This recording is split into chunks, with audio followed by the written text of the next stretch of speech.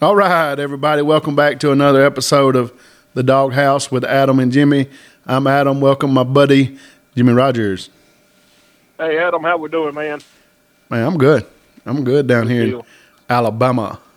Yes, sir. Yeah, we had sunshine and 70-some degrees. Got dogs in the water today in Kentucky. It's that time of year, man. It's rained like a cow pissing on a flat rock here all day. No kidding. We had that yesterday afternoon. That's very nice. So late getting in this evening. Yeah, it's been raining all day. Took care of some chores in town and some other stuff that we needed for the kennel. And we got new kennels coming in at the end of the week, and we got to get ready for that. So awesome. It is what it is. Yes. I got a message, a couple of messages today, but been getting a lot of messages and feedback, and man, we love that. But I got one in particular. I believe his name was Chris Hyde. He said, we love what we're doing. Loves hearing about the dogs. Loves hearing about the ducks. He's coming from us from a little place called Australia. Huh? Worldwide, huh? Worldwide, Jimmy. We done made it, bud. Got a sponsor, and now we worldwide, Australia. So, oh man, appreciate him listening. Glad he enjoys it, man. That's awesome. Yeah. Speaking of the sponsor, this podcast is brought to you in part by Sullivan Motors in Collins, Mississippi.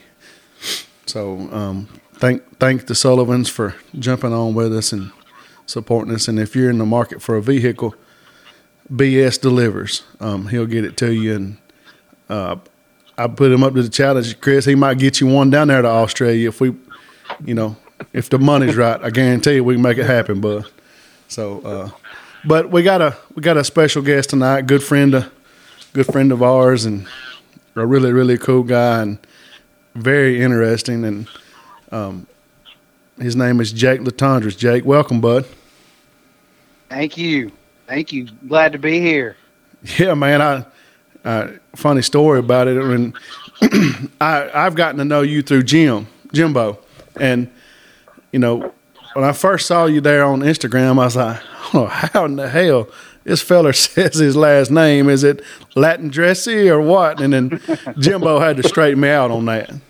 So how do you say it? I still can't say it. I say Jimbo taught me Latendresse, and that's what I stuck with, bud. That's what it is. I was 13 before I could spell it. I mean, it's long and French, but yeah, everybody butchers it, but there ain't nothing I can do about it. Some people were named Smith, and I got stuck with Latendresse. So where does that come from? They'll never forget it, though. That's right. Tell me where that comes from. Is that Italian or? It is French. No, it's French. Huh. And believe it or not, as soft as this is going to make me sound, it means the tenderness in French. So weak ass. That's like naming your son Sue. It just has to toughen him up. Yeah. That's right. That's right. It really is a cool name. Me and Jimmy we got old redneck names like Camel and Rogers. It's about as basic as it gets. You might as well just put redneck right behind that. Oh, for sure. Jake, tell us a little bit about Jake Latendresse. Fill us in a little bit, man. That's well. Tell me something I don't know and something that nobody really might know or something. I don't know if I want to go there or not. That might get us all in trouble. But I live in Colorado, and I've been out here for 31 years. I originally came from West Tennessee. I cut my teeth and grew up on Kentucky Lake, and in the Camden Bottoms there is where I grew up duck hunting. And now I live out in Colorado. I got a degree in wildlife biology and pursued a career that has nothing to do with that.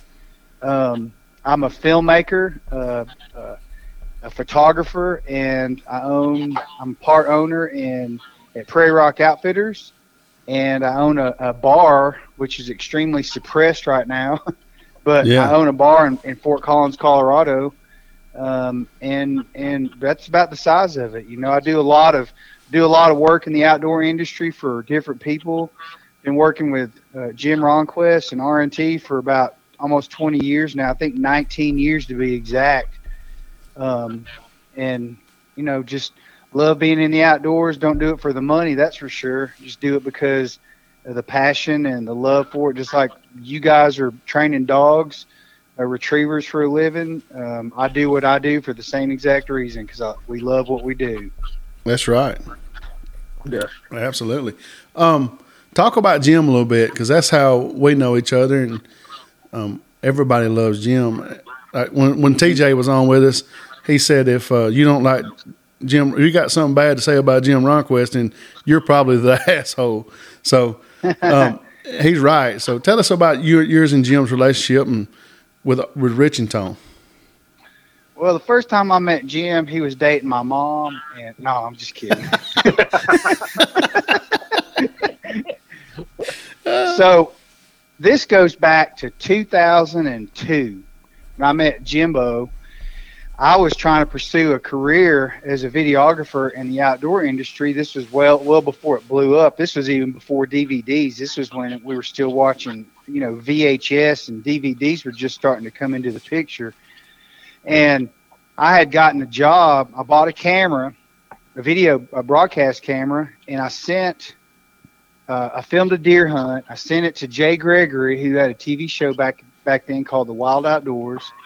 And I got the job, and I thought, well, man, this might turn into something cool. And of course, my passion was duck hunting. It has been my whole life since I was 3 years old.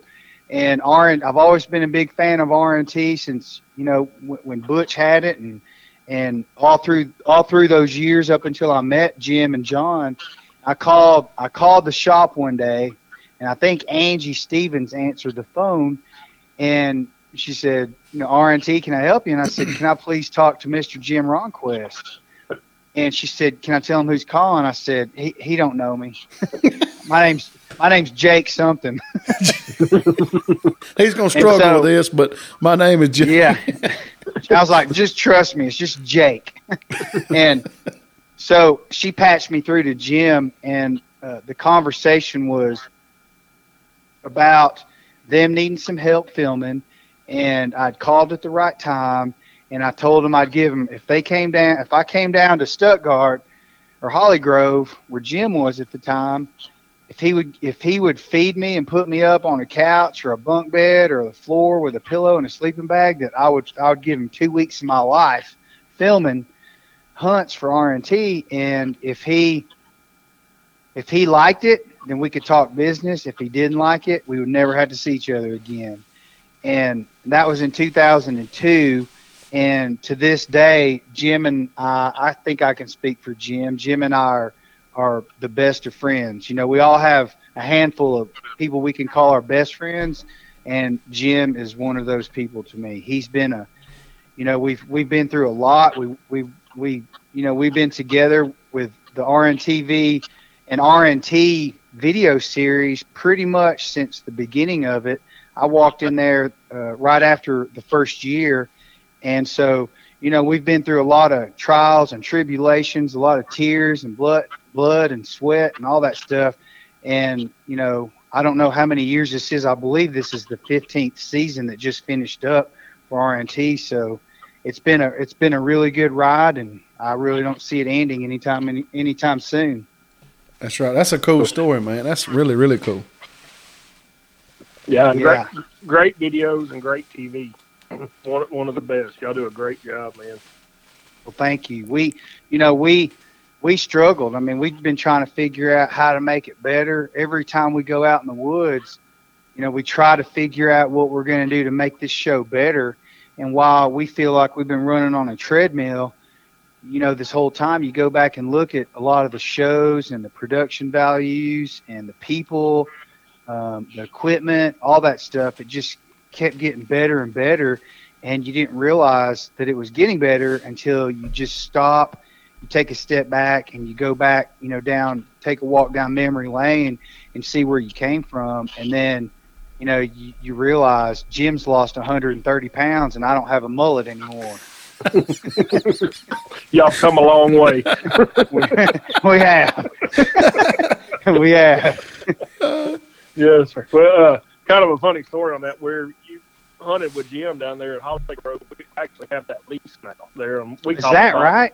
Boggy Slough. That's where I hunt. No kidding. Yeah. Wow. I've asked Jim, and he says he wants to. Sometime y'all have to come down and do a hunt. Kind of a for old time's sakes thing. Dude, I would love. That's one of the few places in my life where I've seen cottonmouths in January. Man, that's a bad dude right there. I've hunted kind of everywhere, and it's the roughest place I've ever been in. That place is something. We talked about that with Jim about dogs retrieving and that, and man, that just everything about it, just getting in, getting out. It's a struggle, but when there's birds nowhere else I can find, we've got some there. No doubt. Yeah, they're always there if you can just go through the effort of getting in there. And the traffic still runs. The duck traffic still runs the same there. That same line. Apparently, we built a blind. I hunted it 2 years before I built a blind on it, and I actually had an excavator go in and dig a levee out into that thing about 75 or 80 yards and built a blind out in the slough where we can walk in on dry ground. And then we have a P row at the blind. We put our decoys out and we run traffic right there. And as long as we're getting fresh birds, we can kill them pretty good. They'll get stale like anywhere else, but as long as there's fresh birds coming, it's a pretty steady hunt. Wow, that is really cool and very ironic that you guys have that lease. And I tell you, I mean, for the first year, really the first 2 or 3 years, that's where the majority is either there or out at the Stevens farm. They're one of their irrigation lakes that they irrigate, their rice with. It was either at Boggy Slough or at the Stevens farm where most of those videos came from. And I mean, I'd be like, we'd be done with the hunt or something, and I'd go in and ask Jim, "Hey man, is there anything I can do to help you?" And he'd say, "Well, man, I'd love for you to go out there and cut brush and brush the blind up and tidy it up a little bit." And I'd be like, except for that. Yeah, if you want to become a full-time cottonmouth hunter, I'd say any time from about now till it frosts would be a good time to find them right there. There is no shortage. Cottonmouths, nutria rat, and beaver are at home in that place. I got to tell you this story about Boggy Slough one time. Me and Jimbo and Jason Jaton, who used to hang out with R&T a lot, particularly when he used to help Jim guide, out of Boggy there. And we were bored one day, and we decided to go nutria hunting in a boat, and I filmed it. And Jason had I think he had I 22 250 or something. I don't remember what kind of rifle he had, but he had a rifle, and he sat up on the front of that boat. I hope I'm not incriminating us, but this was like 19 years ago, and I don't know how many nutrias we shot, but I remember one time they were lined up on a log, and Jim swung he had a Go Devil, an express boat with a Go Devil longtail on it, and he swung the boat around and lined up with that log perfectly. Lined up with that log in a linear perspective, and Jason shot once and killed 7 of them with one shot. Yeah, no, I don't think there's any law. I think most states offer a reward for kills. I don't think it would be anything against killing them. That doesn't surprise me. Some people, I'm sure that would sound almost unreal, but I totally get it. I mean, to go from the boat ramp, we go up above a beaver dam. From there to jump the beaver dam and up, any given day you'll see 100. It's unbelievable. I cannot believe y'all have that slough. That's great to know that you guys are hunting there. Mm-hmm. Yeah, we love it too, man. It's just a cool place. We've got several really good places to hunt, but I didn't know when I leased it. Had no idea. I knew about it, but I didn't know Jim had that leased, and I get to asking around, and somebody said, yeah. And so I was talking to him one day, and he's like, oh, yeah, that's where I guided at, hunted all the time. He knows y'all both know all about it. It's a special place. He called it the creek, didn't he? He called it the creek. Mm-hmm. Yeah. But, if you look back in the archives, I'm talking about in the annals of the RNTV archives, even before TV, we did a show there with Jenna Peanut, Jimbo's daughter, and she was probably about, I want to say 5 or 6 years old, maybe. She's probably 20 or 21 now. I mean, she probably maybe even 4 or 5, really. And we had a conversation in the blind about Looney Tunes and Bugs Bunny and Sylvester and Tweety. And we ducked. It was just me and Jim and Jenna. And at the time, Jimbo had 2 blinds set up because he was guiding, and he'd fill both blinds up. And there was a gap in the middle, just brushed in, and like a little tunnel there. And that's where he stood and called and worked the jerk cord and all that. So Jenna was sitting on one of the dog stands, and Jim's old dog at the time, it was her very last hunt, Katie. Now, sometimes you go back and hear Jimbo talk about Katie, his first real, dog that he loved, truly loved, and before Tank. And that whole video, literally, I remember filming it, getting back in the truck, getting back to Jim's house in Holly Grove. And he said, "Well, what do you think you got?" I said, "Well, you only shot 2 ducks, a spoonie and a green-winged teal. But I think this will be the first tearjerker you guys have ever had on your video series, because one day you guys are going to look back at this, particularly with Peanut, and cry, because this has been captured on video forever." And I've always said, as a filmmaker, a director, a producer, or whatever, I've always said, you can strip the sponsors, the money, and the infamy and all that stuff away from what we do, because at the end of the day, when you capture hunts like that, then you have it captured forever, and you can go back and relive it, and you can never take it away from somebody. Yeah. So that when I think about Boggy, that's what I think of, is that hunt with Jenna. It was pretty cool. Yeah, that's awesome, man. It's a great. Well, when Jim was talking about that and talking about the dogs and hunting down there, he got very emotional. I mean, it was something to reflect on. So it choked him up on the podcast. Proud to have that, on video. That's cool. When he gave that lease up, I remember having late night conversations with him on the phone about it, because he just kept saying, man, I don't know, man. If I got to give that up, what if I ain't got another place to hunt and guide? What if this TV show don't work out and sponsorships don't come? Then once I give it up, I can't never get it back.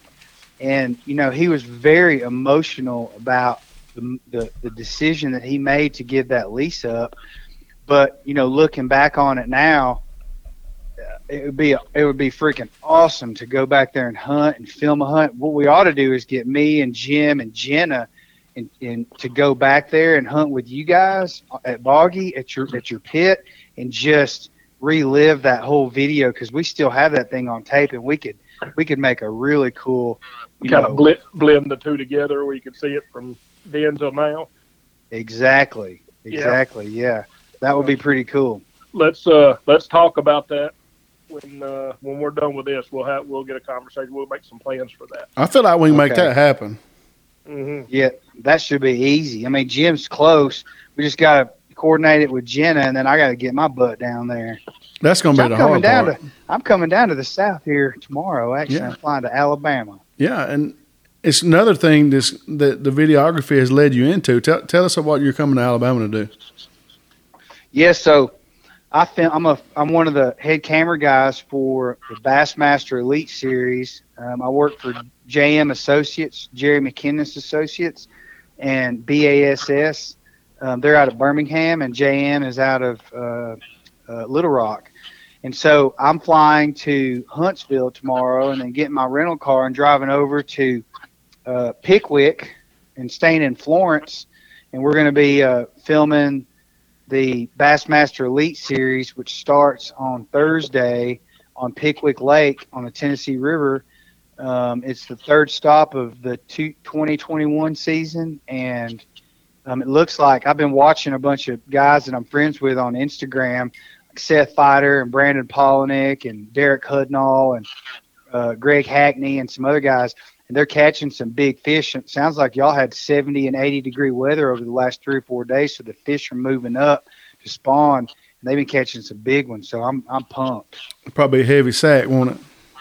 There'll be some big ones. It'll be a lot different than the last event we covered in Knoxville on Tennessee River, where it was, it was pretty much dink and dunk because it was cold and nasty and foggy Raining. and yeah, raining like crazy, and the lake was way down, and it just made for some tough fishing. But this one ought to start. This one ought to be pretty good. Looking forward to it. My old stomping grounds.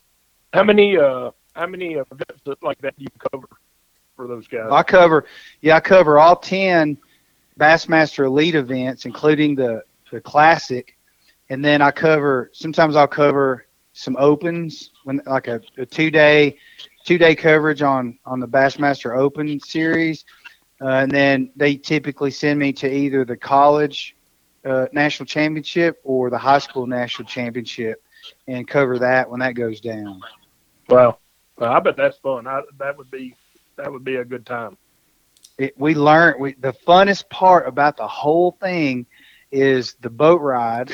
First of all, because they've all got $80,000 to $100,000 boats. I mean, they're all just completely tricked out with the highest technology you can possibly imagine, and then, the other part is when they're catching, or really even when they're not catching them, we learn so much from those guys because they're so acutely knowledgeable about they're truly professionals at what they do. And just as much as, a professional Peyton Manning or Tom Brady are at football, some of these guys are at the same level of bass fishing. And so we get to learn so much from them. And we talk about it in the camera trailer a lot of times that we might very well be the most knowledgeable non-bass fishing, guys on the water, because we learn from the best anglers in the world. And while we do bass fish, we don't bass fish like they do. You know what I mean? Yeah.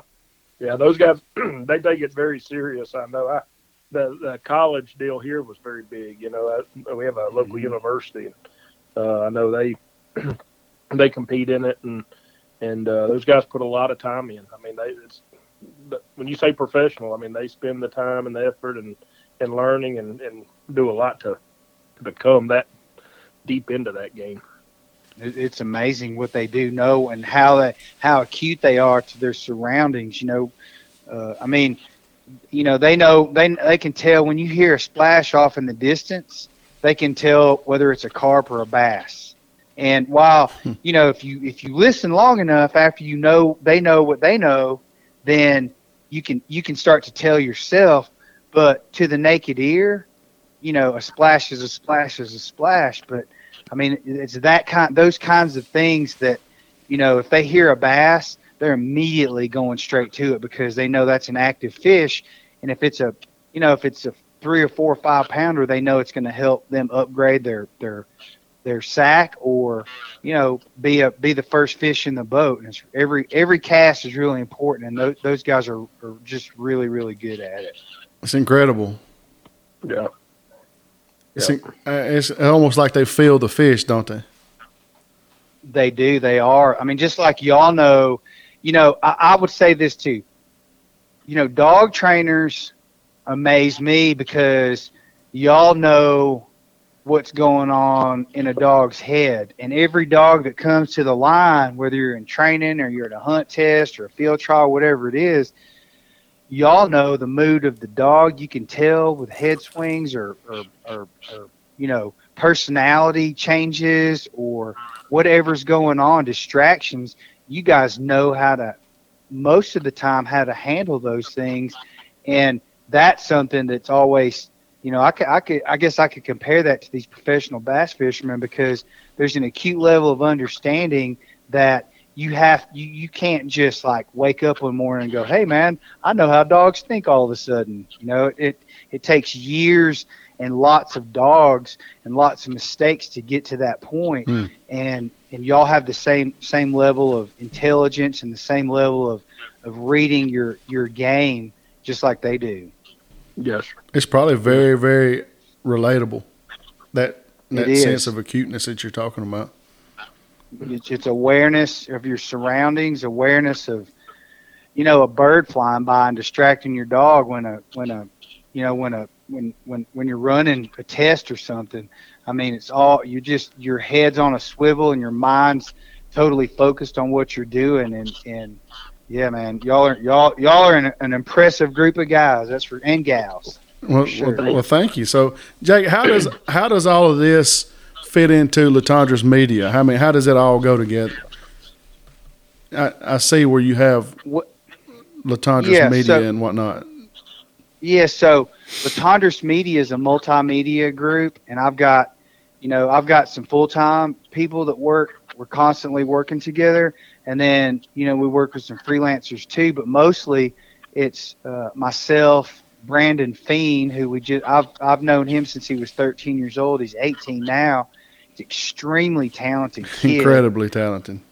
Incredibly talented Wow. kid, and a very loyal person. And as y'all know, having employees in the world that you live in any profession, if you're a business owner, loyalty is probably the most important thing, because without it, you've got nothing, right? I mean, and you're going to be going through employees constantly because there's no loyalty. But when you find one that's A, that's talented, and B, that's got loyalty that goes with that, then you better hang on to him. And Brandon's that kid for me. That's all. That's something you gotta have. And hard to find. It's got to go both ways too. The loyalty Has does. to. Mm-hmm. Has to.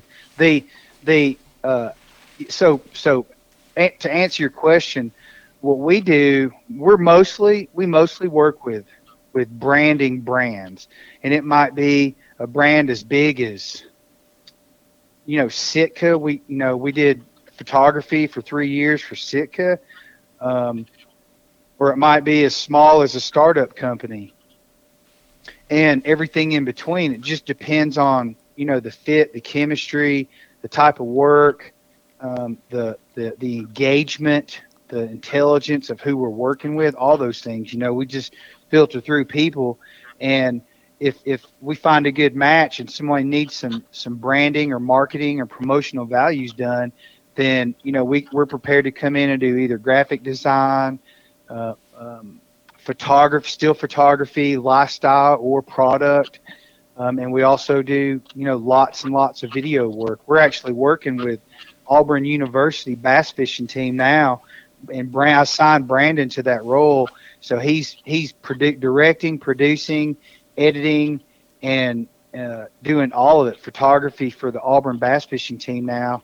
And so he's following them for, I think, 5 or 6 events this year, and he'll be covering the entire Bassmaster College series with Auburn. And the series is going to drop March 21st here in a few days, and it's all about them. It's called the Reclamation Series, and it's all about we tell stories. That's what we do, to answer your question.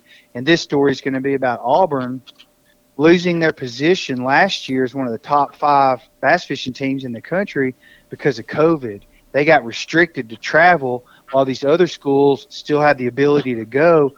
Auburn got locked down, and they couldn't represent their school, so they dropped from like top 5 to number 69 in the country.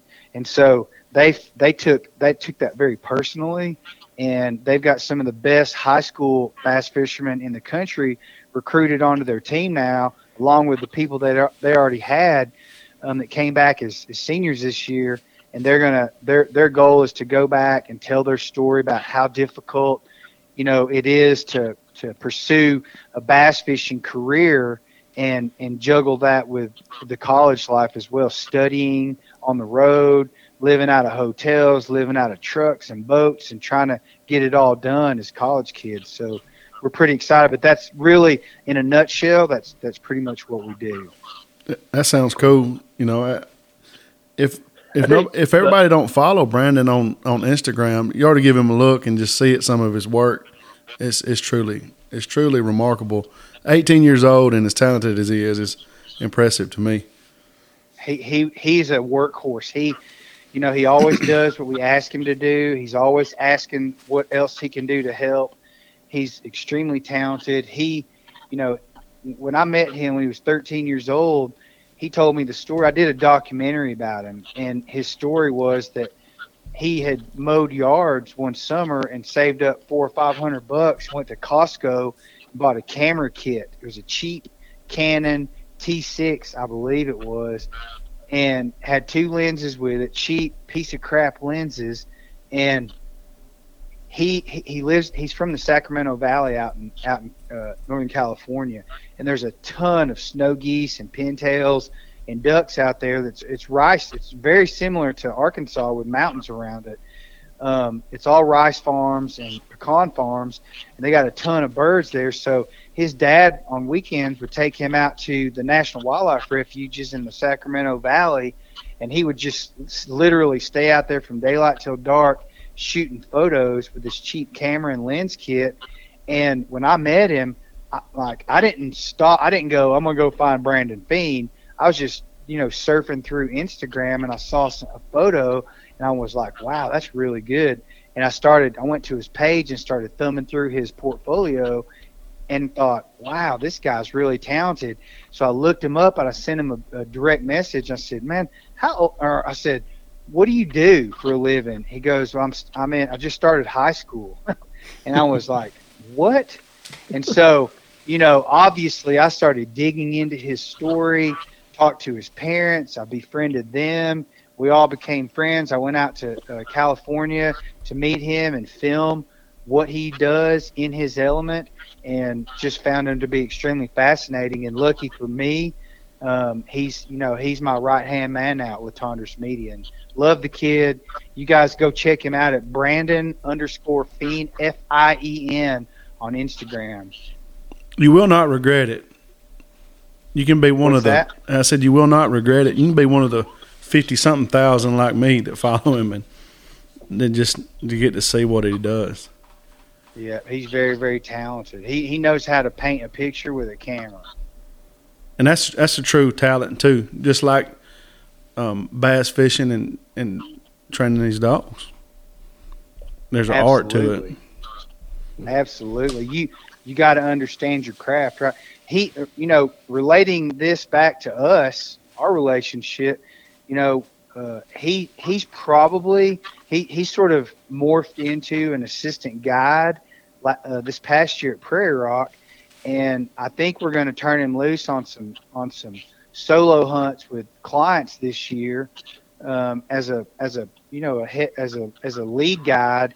And I think we're going to, he's going to be working with koi quite a bit this fall and winter. So, right. He turns out some really fabulous photos of koi, who is, we're partners in this dog. And by the way, how's koi doing? She's doing good. We're going to get to her and Tanner and all a little later, but she's doing fantastic. Good.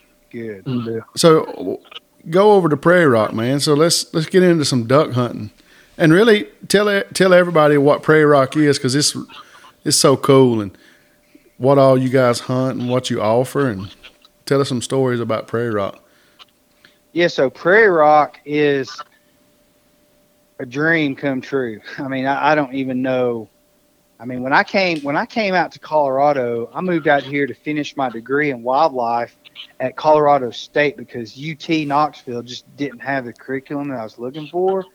Plus, I was partying way too much. I've been there. And so when I got to Colorado State, I started looking for places to hunt, and just happened to. I mean, it's a long story about how I found the North Platte River. I mean, I didn't find it; Lewis and Clark did, but I discovered it for myself, and I came from the Camden Bottoms in West Tennessee, which was notorious for, fights at the boat ramp and people swing shooting ducks, and just really a soap opera of a duck hunting area, and duck hunting and a pirate. I used to call them pirates. And so when I stumbled across the North Platte River for the first time and saw what the resources were out there, I literally felt like it was a dream come true. And lo and behold, almost 31 years later, or really 28 years later, when I bought into Prairie Rock, this opportunity to lease a ranch. One ranch came about, and so now we have in our control, we lease it. We don't own it, but we have a long-term lease on it, and we have 28 miles of river bottom on the North Platte River and about 350,000 acres that we control. And we have elk opportunities for Nebraska residents. We have giant Rocky Mountain elk that have migrated down the North Platte River from Wyoming.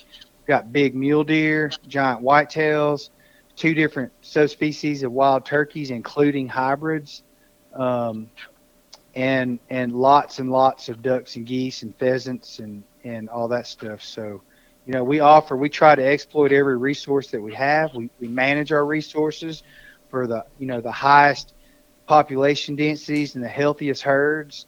My partner, Ryan Livingston, is a 4th generation rancher out there. So, it's Western. I mean, it is a full blown Western experience when you come out. You're amongst the cattle, the ranchers, lots of land. I tell people before they come out, you feel like you're hunting like at Yellowstone National Park or something, because there's no one else around. You got all this private ground to yourself, and all these resources. I'm not going to say it's easy, because hunting's never easy, but we can manage the pressure. So, we don't overhunt Prairie Rock. It's a great place. I feel lucky to be a part of it, and I'm just glad to be there. Jimmy, that sounds like paradise, don't it, bud? Man, don't it? When are y'all gonna come out and hunt with me? We need to put that on the calendar. I'm coming next year. I got it on the books.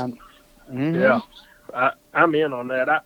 I have never hunted in the Central Flyway. I went to Kansas the 1st of February and had a fantastic time. And I see now that where all the birds are. So I'm in for anything out that direction. And I've got a few dog clients that come out and hunt the Platte River, and that's all they want to do. They're eat up with it because of the number of waterfowl, their chances, and they, like you said, they're out there. They said they'll be hunting and not hear anybody else shooting. That's how far away they are from other people. They said it's fantastic. So I'd like to just see it. Yeah. Yeah. Well, we'll have all you guys out.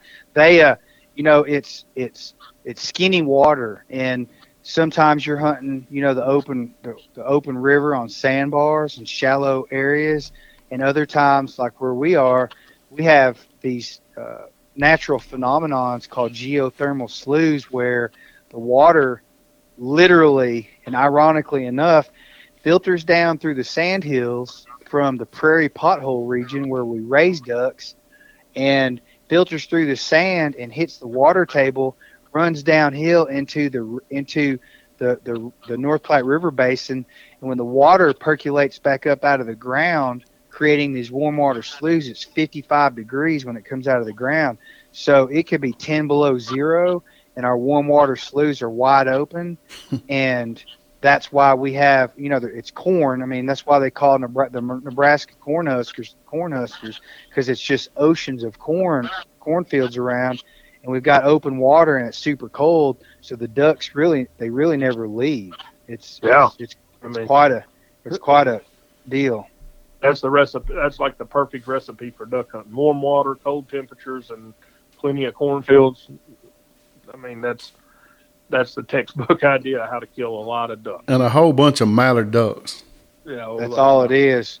I mean, and once we get to Thanksgiving, you rarely see. I mean, you'll see some mergansers flying the river sometimes, or a goldeneye buzzing the decoys in an open water hunt or something. But 99.9% of the ducks that we kill are greenhead mallards. Man, that's awesome. That's my favorite. That's dream come true stuff. I think it's it's part of it's. If you're a waterfowler, I do believe that it's part of that we have a legendary lore and history of duck hunting that goes way back into the market hunting days. Even Lewis and Clark, it's well documented that they were shooting ducks and geese on their expedition, heading upstream on the North Platte River system. And, it's there's history there. So if you're a duck hunter, and everybody says, man, let's go hunt the flooded timber, and yes, that is the epicenter and the holy grail of duck hunting, in my opinion, is the flooded green timber of Arkansas. But the North Platte River is another one of those places that's right there with the Chesapeake Bay, the Sacramento Valley, places like that where if you want to experience the full realm of hunting, particularly hunting mallards, then you got to go hunt the North Platte River. It doesn't have to be with us. You just need to go hunt there at some point in your life. Now, how does y'all's outfitting business work? Do y'all have multiple groups at a time? Do you have how many people, like duck hunting wise, do y'all have several there at one time hunting? Yeah, so we can host 5-man groups, and then we double up on the duck hunts. We run 2 groups a day, so there's 10 people in camp, and we run a separate independent goose hunting group where we hunt Canada geese either over water or over corn or even alfalfa fields. So we really have, when we're fully booked, we'll run 15 hunters a day, 10 duck hunters and 5 goose hunters. Wow. Out of Prairie Rock. Yeah. Well, I was going to add that answer on my question, if y'all do much dry field hunting. We don't. We do for geese, but not for ducks. And the reason why is because what we've learned is when they move, our ducks migrate east and west along the river. They don't typically go north and south once they get there. And with 28 miles, of linear property that we can scout, there's actually like a 10-mile gap between 2 of our properties. So, we really have a 45-mile range of water on the river that we control. So if they're not on the east end, then there's got to be some on the west end or somewhere in the middle. And what happens is these ducks, when they start to swarm on a roost, there'll be anywhere from 10,000 to. We had a group 2 years ago that we had Ducks Unlimited out there to help us count them, or at least calculate how many they thought we had. And our buddy from DU said he thought there was about 240 to 260,000 in one flock. Man, it was bees working a hive when they're coming in. Oh, it was unbelievable. So what happens is when the big masses start to group up on these staging areas, then they'll go out to feed in the afternoon and in the mornings. And instead of going and hunting that cornfield, we know they're coming back to our property on the river on a warm water slough. So we'll let them go feed undisturbed so we don't push them out of there. And then, we'll just come hunt. Like if they're located in the center of our property, they'll typically feed on a cornfield just south or just north of where they are. So once they go out, we know they're coming back to where they were. And we try to hunt the perimeters of them, of those roosts, so we don't disturb the big flocks, and just manage it just like y'all you do anywhere else, just like you manage anything. We just want to make sure we don't beat our resources up. Just want to get a little piece of the pie right there. When you don't want to get right in the middle of them, but hunt the edge and get just a touch of them. Exactly. Mm-hmm. Exactly. That makes sense. Jake, let's tell Jimmy the story about Coy, how we got together on her. Yeah, so actually Stephen Durrance, I bought my dog Tanner from Stephen Durrance, and That's a whole nother story in itself. And I contacted Stephen one day, and we need another dog. We have a black dog, a field trial, a derby dog from Jason Baker named Allie. And she had gotten into a garbage can and eaten some plastic bags that Ryan had marinated some ribs in, and she freaking swallowed them, and I got all twisted up in her digestive system, and they had to cut her open and pull those bags out of her intestines. And so she was out of commission. And I contacted Steven. I said, man, we need a dog like tomorrow. Where, do you have one for sale? You know what we're looking for? And he said, well, I don't, but let me make a few phone calls. and he contacted you, Adam. That's correct. And then contacted me back and said, man, you might want to talk to Adam because he's got a dog. He don't necessarily want to sell, but, you know, y'all might can work something out. So, you know, I called Adam and we chit-chatted about, you know, what was going on.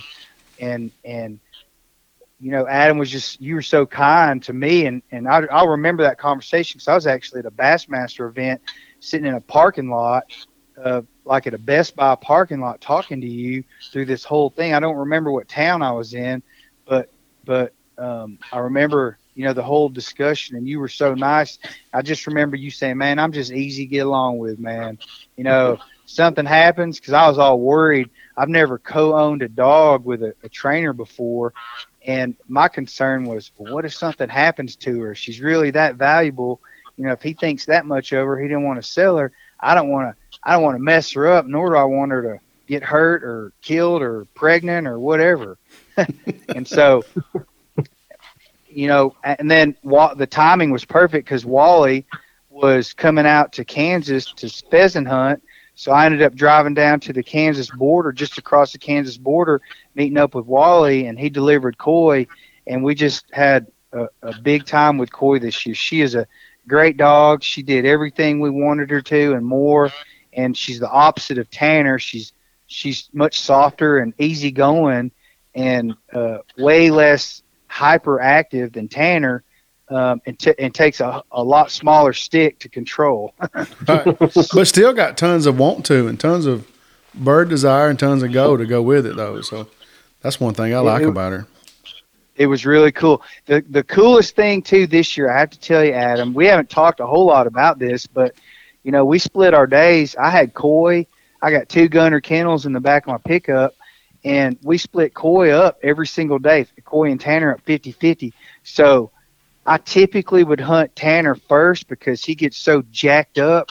If I left him in the truck, he'd probably chew his way out of it.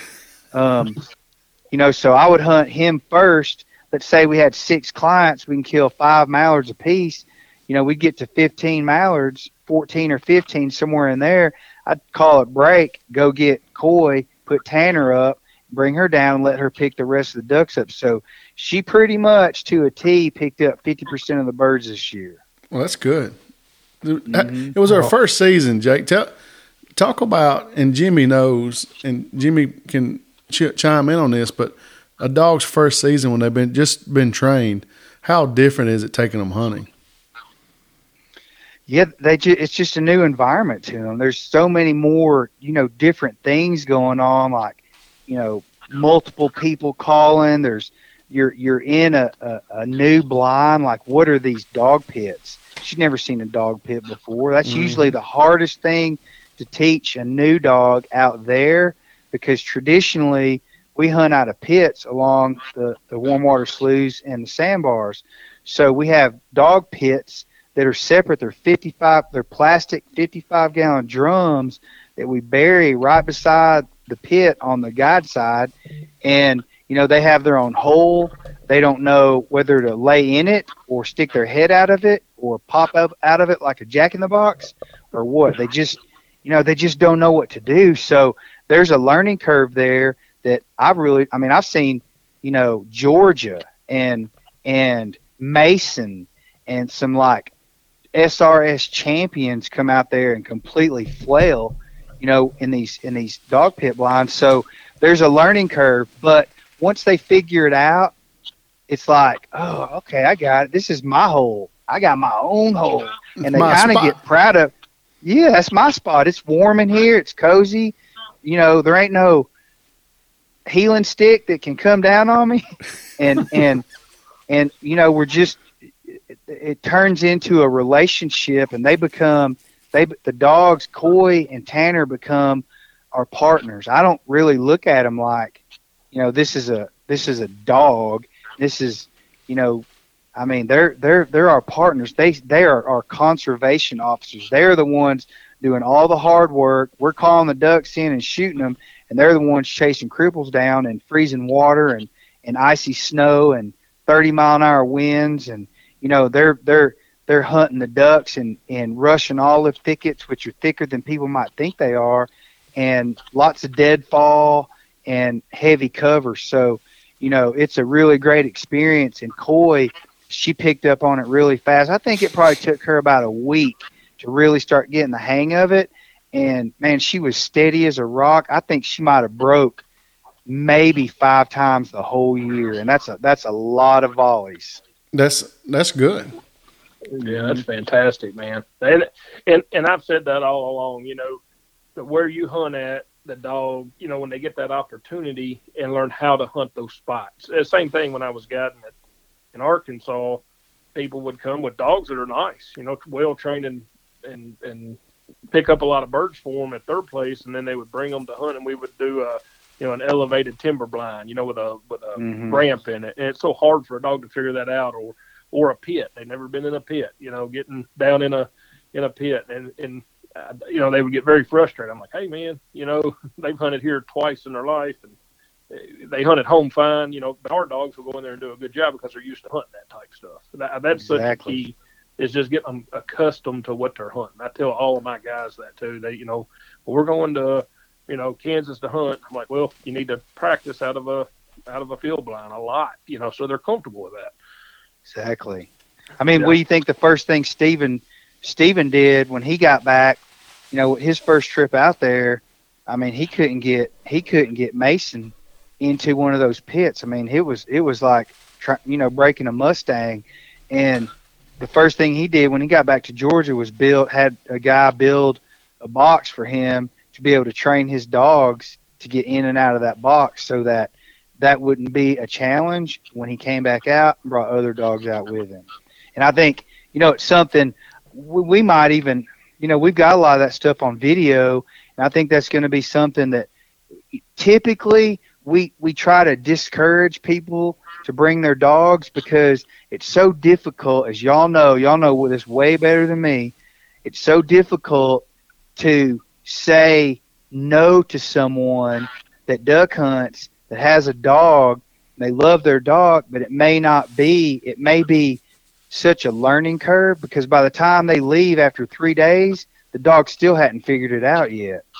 And so, there's some distraction there, and it takes away from the hunt, and they don't realize that's what's going to happen, because it's not like they're just going to bounce through, knee-deep water and jump up on a tree stand and start duck hunting. This is totally different. And so, that may be something that we might look into, is, pumping some video content out there to people, particularly that have booked hunts, so they know if they are going to bring their dog, and they're, once we ask the right questions and know the dog's suitable for what's going on, particularly from a safety perspective, then maybe, showing them what they need to do to prepare their dog before they come will be a really good thing. That is a great idea. And some of the guys who would come, say, from over at Georgia and hunt with us in Arkansas, who hunted off the tree stand shooting wood ducks, well, they come and hunt those elevated blinds, and they would have major problem getting those dogs up there, in and out, because some of these things are 10 feet off the ground, and they got to go down up, boards out into the water. And they would go home and build that, work on it all summer, and call me and be like, hey, I want to bring my dog back, but he'll do that now. And so, but they had to have that bad experience with the dog before they figured it out. So that would actually be a great idea. And your guys would truly appreciate it. They could be working on it. Just like, if my guys are going to Canada hunting, I'm like, you better do a lot of, we do it here. If it's somebody who's had their dog here and they're getting ready to go, I'm like, practice that before you go to make sure they're sharp on it, because that's what they're going to have to face. And you don't do that a lot around here. Exactly. I mean, it would be like watching the Olympics, where, you got all these world-class athletes, and, some of them are track stars, and some of them are javelin throwers, and some of them are shot put throwers, and some of them are, basketball players, and they all have a different game. They're all world-class athletes, but they come from, a different world, and you can't take a shot putter and expect him to go out and throw a world record, javelin the first time out either. So, it's a really interesting learning curve. And, before, I was probably more frustrated than anything and wish that I'd never told that guy he could bring his dog out here, because now this is a pain in the ass, and we're distracting, we're flaring ducks. These guys came here to kill ducks, and we're trying to deal with this dog, and it became a burden. And then, as I learned more about dogs, particularly through, my friends like you and Steven and, all my friends at the SRS and whatnot, I became more interested in learning what they're thinking and how they think. And now it's like, it's a really interesting perspective or activity to see a dog that's at the top of its game come out and fail at something because they just had never seen it before. Yeah. I think Adam did too. I've installed a pit, like a true. I had a duck hunting pit built and put in the ground so I can train dogs to jump in and out of a duck pit. Because that's one of the biggest things. Guys get out there open in the morning with their new dog and they're trained. The dog may be a master hunter. HRCH may have run in the ground, done whatever, and they go for the first time to a pit, and it's dark, and they can't even talk it into jumping down in that. It's like trying to push a cat down in a bucket of water. Exactly. That's exactly what it's like. Yeah. You can't blame the poor dog. He don't know if there's a bottom of it. If he's got any sense, he ain't going to just jump in, Oh, it might as well be the tunnel to straight to hell. Oh, exactly. They don't know the difference. So we've got to where we're practicing that a lot, because I try to, when the dogs leave here, just like Adam does, or just like most pros do, show them every experience we possibly can for those type situations. But there's always something new, there's always something, that they've got a little something different that we're looking for. I'd like to see a picture of the way y'all done that. I've never seen it that way. I'll get some next time I'm out at Prairie Rock. I've got some, from the top of the pit, but they're all buried and they got, cover on them and stuff. But next time I'm out there, when I get back from Alabama, I got to go out there for a few days to clean up, and I'll take some pictures and send them to y'all. And, yes, yeah, I'd like to see that. That'd be, because I've never seen anything like what you're describing. I've never seen that before. I mean, even let's take Tanner. He can go from. We've got. I don't even know how many pits we've got. Probably 30. I have no idea. We got a lot, and they're all different. And some of them are old. They were put there years ago, and some of the dog boxes are not located where they should be to protect the dog's hearing and all that. And then other ones, the newer ones that we put in are, designed properly, and the dog can see, the dog's safe from hearing the muzzle blast, and even, safe from a swinging gun barrel. But my dog he's been out, he's had 2 full seasons under his belt now, and he knows the game out there. He understands what we're doing. But he can go from one pit to the next and be totally confused because he's in a completely different pit that's set up totally different, and he'll take whatever habits he had from the day before straight to that next pit, and we got to work on that morning too, Yeah. It's funny how those things just roll over. It's once it starts, there it is. Yeah, that's right. Hey, before we move on, Jake, about this time next year, we're probably gonna have some koi puppies. So everybody needs to start saving their pennies, don't they? They do. They do. Jimmy, I had Koi, and she was a nice little young dog. And when Steven called, I told him, I said, I got one, but I really don't want to sell it. And it worked out perfect. I was wanting to have another female to breed and sell the puppies and get them back for training. So you just got a higher quality dog to train, You know exactly where I'm coming from. And it worked out good. Me and Jake own her, and that's going to be our plan. So, tell me something, Adam. I'd like to know. I mean, I've seen, Koi for 3 months now, duck hunting, and got to, built a relationship with her and came to love her. I mean, she is a freaking sweetheart. But I remember, when you said, man, I believe she's going to be a really nice dog. What is it that you as a trainer see in Koi that you like so much? Number one thing that I see in Koi that I like so much is that she loves to work. She has a great working attitude. There are dogs that are more talented, yes, but She has just a wonderful working attitude. She comes out of the box every day. She's not sour. She comes out. She likes to run a blind. She likes to mark. She does everything that we look for in a dog. She does it. She has a high level of birdiness, which takes you a long ways in training, even in hunting, So those are the things I see in her that I really like. She's still, she just turned 2. She's still very immature and can get distracted. It just happens. She'll mature, and one of these days she'll be a really, really, really solid dog. She's good now. Already has 1 master pass at 18 months old, so that's pretty dang salty. Like you said, she comes out of the box happy every day, doesn't she? Every day, and she got a great attitude. Yeah, and Jimmy, she's out of Papa No Jack that we've talked about. Okay, that's her daddy. Hopefully tomorrow I'll be breeding my B dog to Jack. Yeah, so she does. She comes out of the box every day, and she works hard, and those dogs are fun to train. They don't have to get it right every day. I mean, none of them get it right every day, but they come out and give you effort and have a good attitude. They're fun to train. So that's what I see in Coy that I really like, Jake. Same things you see, what you fell in love with too. Same thing. Same exact thing, man. Just every day I felt bad about having 2 dogs, which is why, I told Brandon next year that I was going to let him start running Coy, in the second group and another group simultaneously, so she gets more opportunities.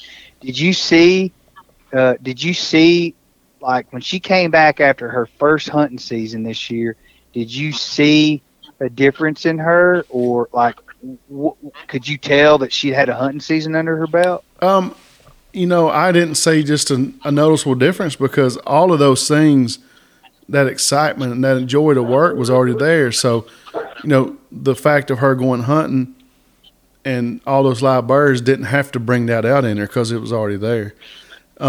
She, to me, she's maybe a little bit better staying in there and digging a bird out, a mark in training, where she may have went there and hunted and not found it. Now she'll go in there and she'll really, like her hunting, she's learned how to hunt more.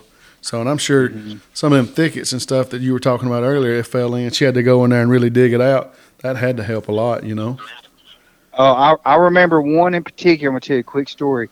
We knocked a greenhead down, and he fell into it wasn't a long mark. It might have been 40 yards. But the duck fell into a Russian olive thicket, and there was a bunch of deadfall around it, where some of these Russian olives had derooted and fallen over, and the duck had gotten hung up in some limbs about 6 feet up in the tree, and she went past it, got downwind of it, came back, and started hunting around it, quartering through it and around it, and man, you could just see her tail just, she was super birdie, and she knew. Like, I never handled her. I just let her hunt, and I knew where the bird was, but I wanted her to find it to understand what just happened. Thank you. And man, dude, she freaking climbed up. She finally looked up and saw the bird in the tree and climbed up into the V in the trunk of the Russian olive. And there's, you got to be careful, because there's long thorns, like honey locust thorns on those trees. So, we have to be careful as well, but they somehow just get through it. Anyway, she climbed up in that tree and grabbed that duck and jumped down and brought it back to me. And it was like, man, she just learned something so valuable there, and she stuck with it, and she knew where that damn bird was, and she wasn't going to leave the base of that tree until she figured out where that bird was. And then she just looked up and saw it. And I'll bet you the next time that happens, she'll look up a lot sooner than she did that time. That's what it's all about, ain't it, Jim? That's right. She learned something. Mm-hmm. I want to go ahead, Jimmy. I'm sorry, buddy. Well, I was going to say, but before we're done, I want to talk about the bar. You said you owned a bar. That's pretty cool. Tell us about the bar. I want to hear about that. Yeah, so I own what's one of the oldest bars in Colorado. It's not the oldest, but one of the oldest. It's called the Town Pump. It was established on February 26, 1909. and it's been through hell and back. I mean, it's literally been through everything America has seen, from the Spanish flu to World War One, World War Two, Vietnam, 9/11, the Great Depression, the Dust Bowl. I mean, the list goes on and on and on. Prohibition. Yep. What's that? Prohibition. Prohibition. Yep. I mean, from 1922 to 1936, I believe it was. No, 1922 to 1933 was Prohibition, and they were running a speakeasy downstairs and bootlegging whiskey, just like you saw in Legends of the Fall. I mean, it has a ton of history behind it, and it's no bigger than, a living room. It's 416 square feet, and it's it's just an old Western saloon. They don't make bars like that anymore. And I was lucky enough to have worked there as a bartender through college, and when the owner decided to sell it, he asked me first because I was the longest running employee there, and he felt like I knew what how to carry the torch and not change something that wasn't broken. So I worked a deal out with him and bought it over a 12-year, owner finance situation after a down payment, and owned the bar outright. It's been through everything. And when COVID hit, it was a year. You think this is ironic enough?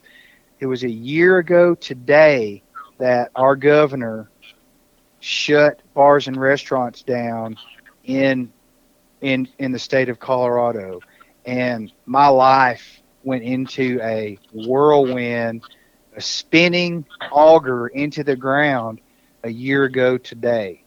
And I'm not, this ain't no self-pity party, because I'm fine now, but I'll tell you what, of all the things, I'd go home and pray at night, man. I would think about, God, the town pump's been through everything, man. Surely it can get through this. And at that time, a year ago today, we didn't know how long this was going to last. We were all washing our hands 48 times a day and staying as far away from people as we could at the time, because we were all bought into what was going on and scared of this deadly virus that came from China and all that mess. And here we are a year later.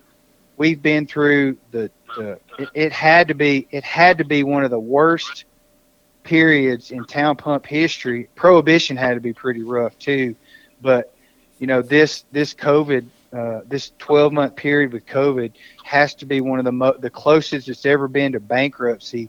We were 2 weeks from shutting down about 2 months ago forever, and I felt this world-class guilt about me because I was going to be the owner. There's been 10 owners in its 112-year history. There's been 10 owners, and I was getting ready to be the one that had to close the doors on this place.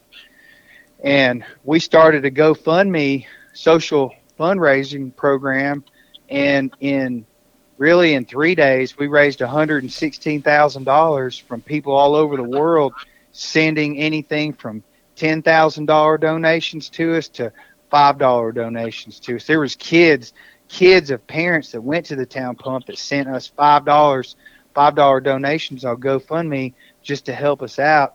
And we're starting to come back. We're still at 50% capacity, but with all the 16 states that have reopened, including Florida and Texas leading the way, I do believe, even though Colorado is a blue state, I do believe there is light at the end of the tunnel now, and that whoever believes, regardless of what political side they stand on. I mean, I know what side I stand on, and regardless of that, I do believe that whether it's people that believe in the vaccines or people that believe in herd immunity or whatever it is, I think that we're getting ready to start coming out of this, and hopefully by this summer, we'll have the opportunity to start operating at a higher level. And if we do, then we will have saved the town pump through another disaster. So it's kind of it's hard, but it's kind of a cool story too. That's what I was about to say. That's a cool story. Just it adds to the tradition. Mm-hmm. Yeah. You need to do a book or something to keep up with all of that stuff. That's. I'd like to film a documentary. There's still 3 of us that have owned the town pump at one time or another that are still alive. All the other, all the 7 other people that owned it are all deceased. So there's only 3 of us that can tell our sides of the story. One of them is totally camera shy, lives up in the mountains. He's an old mountain man, and I don't think I could ever get him to speak into a microphone. But I may be able to go up and interview him and just take notes, and then have a narrator voice it over for us. So yeah, I'd like to do a documentary about the town pump. I think it would be interesting and certainly preserve the history of the business itself, because I think it's worth documenting. That's awesome. That's a great story, man. Where is that located? Fort Collins, Colorado, an old town. In Old Town, the building it sits in is called the Avery Building, and the Avery Building was erected in November of 1908, and in February of 1909, these people, these entrepreneurs, these proprietors of the very first license for the town pump, they put a bar in the little corner that it sits in. And it was the first business to go in that brand new building in 1909. And the reason why the town pump got its name is because there was a hand pump and a wooden horse trough right in front on the corner there on College Avenue. And they built the streets super wide, which if you ever come to Fort Collins, you'll see how wide they are. They built them that wide so people could ride to town in their horse and buggies and do a U-turn without getting jackknifed with their horses or having to back up or whatever. So they'd come into College and Mountain, the intersection of College Avenue and Mountain Avenue, do a U-turn, swing by that horse trough to water their horses, and that spot was known as the town pump. So when they put that bar in, it was obvious to them that they needed to call it the town pump, and it's held its name for 112 years. Wow, that's awesome. I love history, so that's cool. That is really, really cool. Yes, sir. No doubt. Jake, we can't go without talking about your friend and my friend and Jimmy's friend Stephen Durance and y'all's relationship. I know you bought Tanner from him, and that's where it all started. Now y'all do the Retriever Connection and all of that stuff. And I tell anybody and everybody that wants to know, I think he is the best hunt test trainer in the country. I think that's a pretty fair statement, and if anybody wants to argue with me, I would say, prove it. But he's a great guy. Talk a little bit about Stephen. I was with him Thursday, Friday, Saturday, and Sunday, and I had a ball. But talk about yours and Stephen's relationship. Yeah, so Stephen and I, our relationship really revolves around the Retriever Connection, the podcast, video. It's a live broadcast that we do, and I'm the idiot and he's the pro, and I really for 47 years of duck hunting, having been around labs and Chesapeakes and Goldens my whole life, thought I knew a fair amount about dogs. And when you talk to a professional trainer, if you've never been around professional trainers and you've been around retrievers your whole life, you think you know a lot until you sit down and start talking about dog behavior and the mental aspects of dog psychology. Then all of a sudden you're like, whoa. I don't know anything about this. So, when I was doing some videos out at the pond, and I look back on them now and go, holy crap, was I putting myself out there?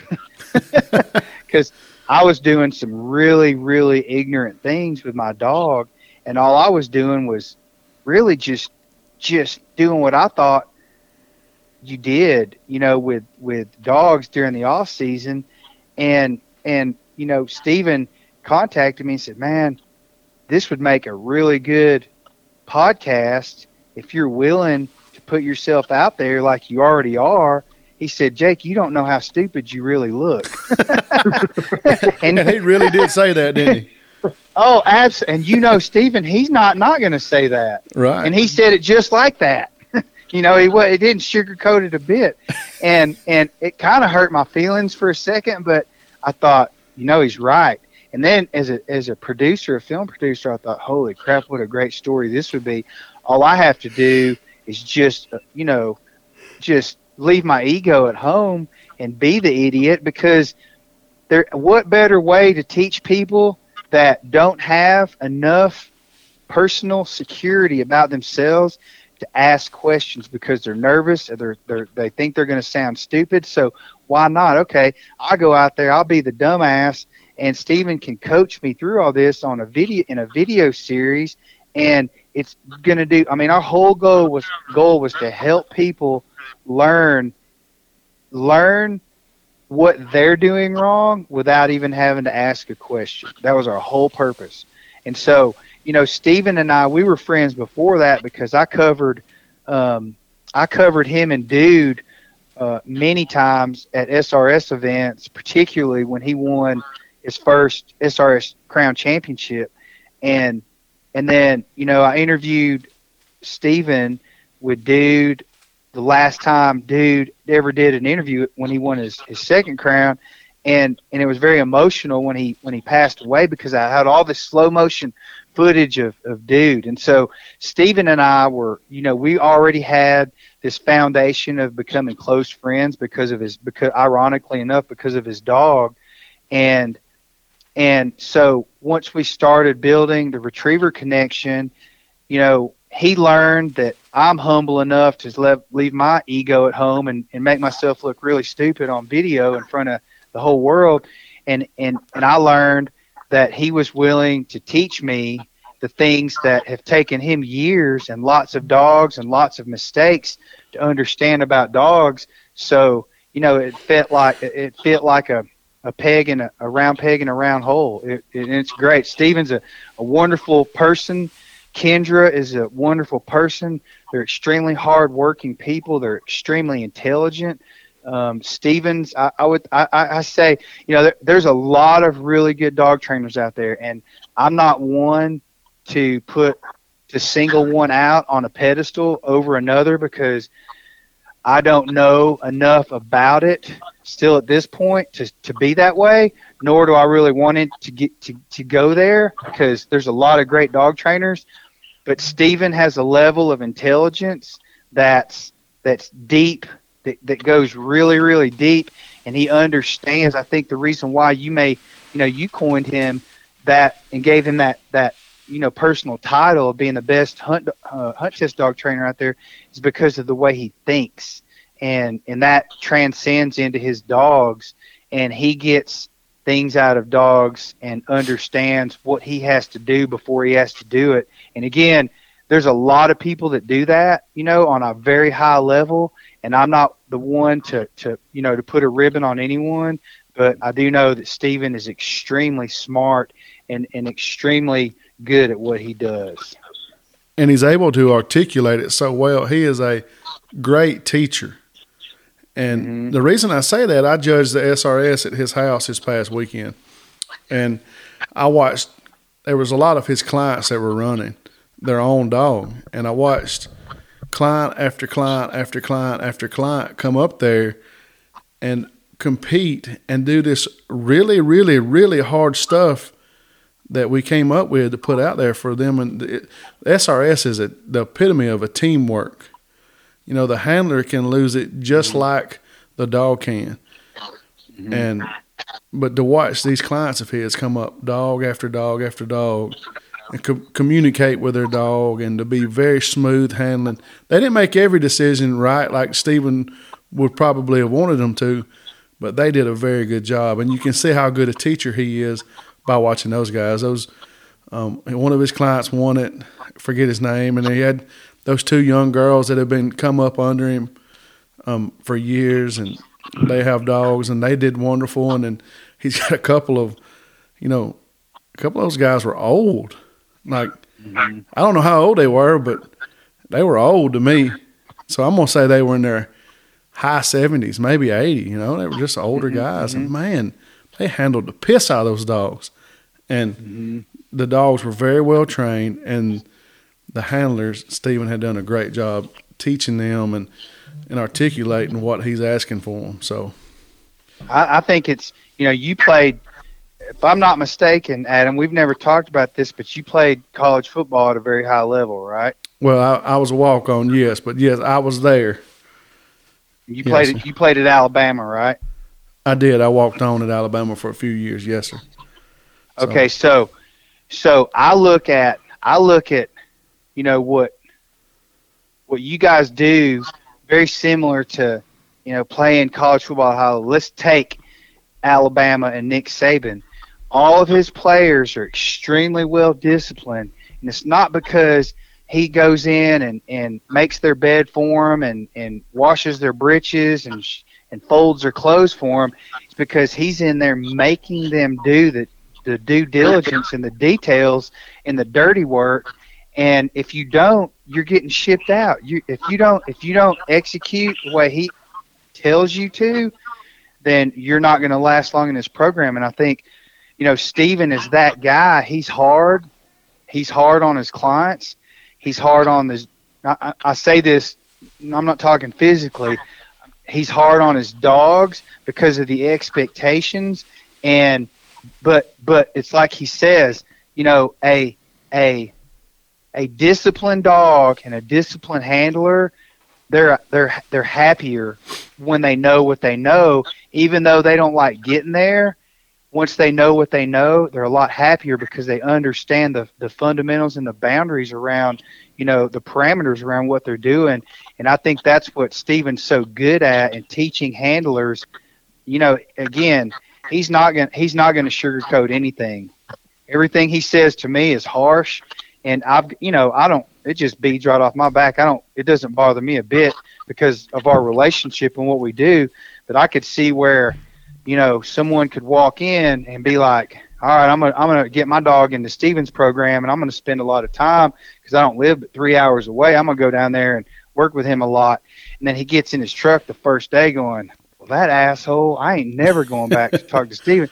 But then 6 months later, he's going, this is the best decision I've ever made for me and my dog because he's not hiding anything. He has no reason to sugarcoat anything, and he's getting us into the dirty work and doing it the way we're supposed to do it.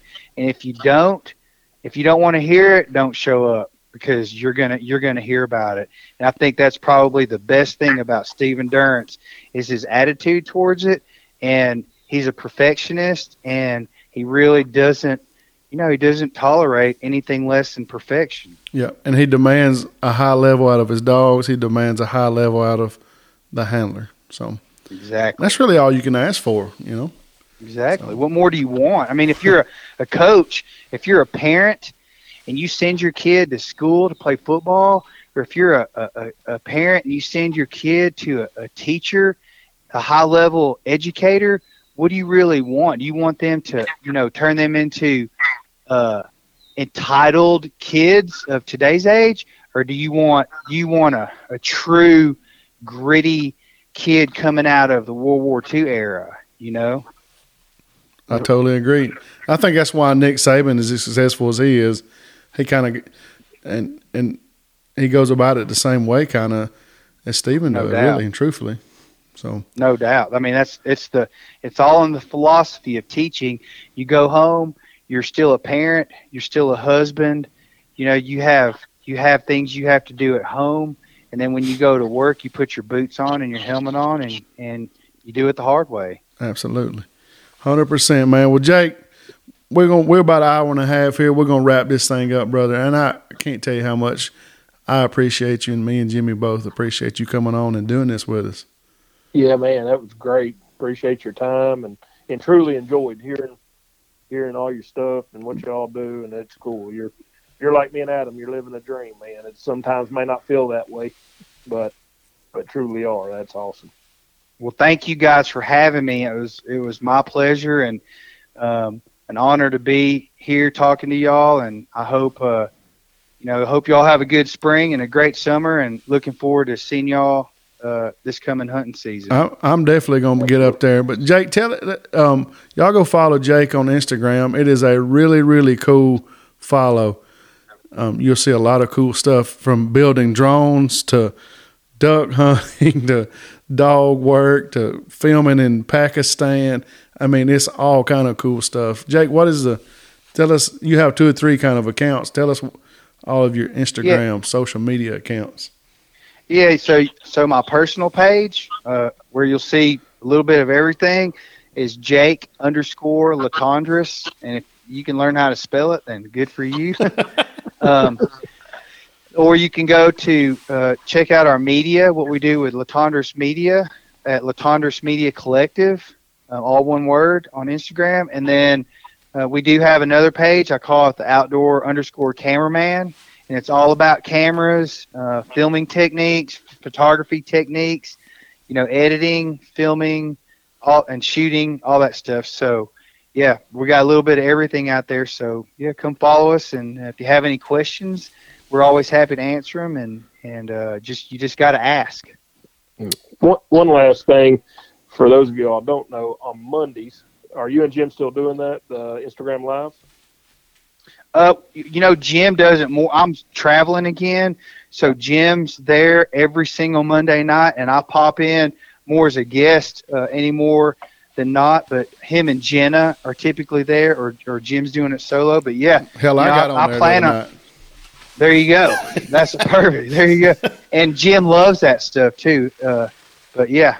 Monday nights are definitely a traditional thing, particularly for Jim, and it's entertaining to say the least. Very. If y'all haven't done that, check it out. It's been a while since I've seen it, but it's really interesting and fun. It really is. Pour you a whiskey drink, sit down with Jim, and there's, if there's 50 or 100, it's almost like 100 people sitting around the country, everybody having a whiskey drink together, but it's through them old phones and stuff.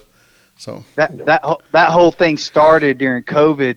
And Jim and I we probably talked 3 or 4 nights a week, and we were sitting there talking one night, and he had 1 too many, and I probably had 3 too many, and at the end of our conversation, we were like, well, by George, we just solved all the world's problems. We just solved COVID, politics, and everything else. We ought to turn this into a live Instagram deal. And the next Monday night we did, and it's been almost a year since we started it, and it's a fun time. Jim is an amazingly nice person. Jim Ronquist might be one of the nicest. Like, sometimes he's too damn nice. I tell him that. He really is, ain't he? I mean, he is truly one of the nicest people I've ever met in my entire life. I second that. Yeah, for sure. And he don't have to be, but he is. That's right. He doesn't have to be, but he certainly is. Yeah. So, well, Jake, appreciate it a ton, man. Thank you for your time. Thank you, guys. Yes, y'all sir. Be good. Yes, sir, Jake. Hey, thanks everybody for tuning in, and we'll catch y'all next week, guys. We out.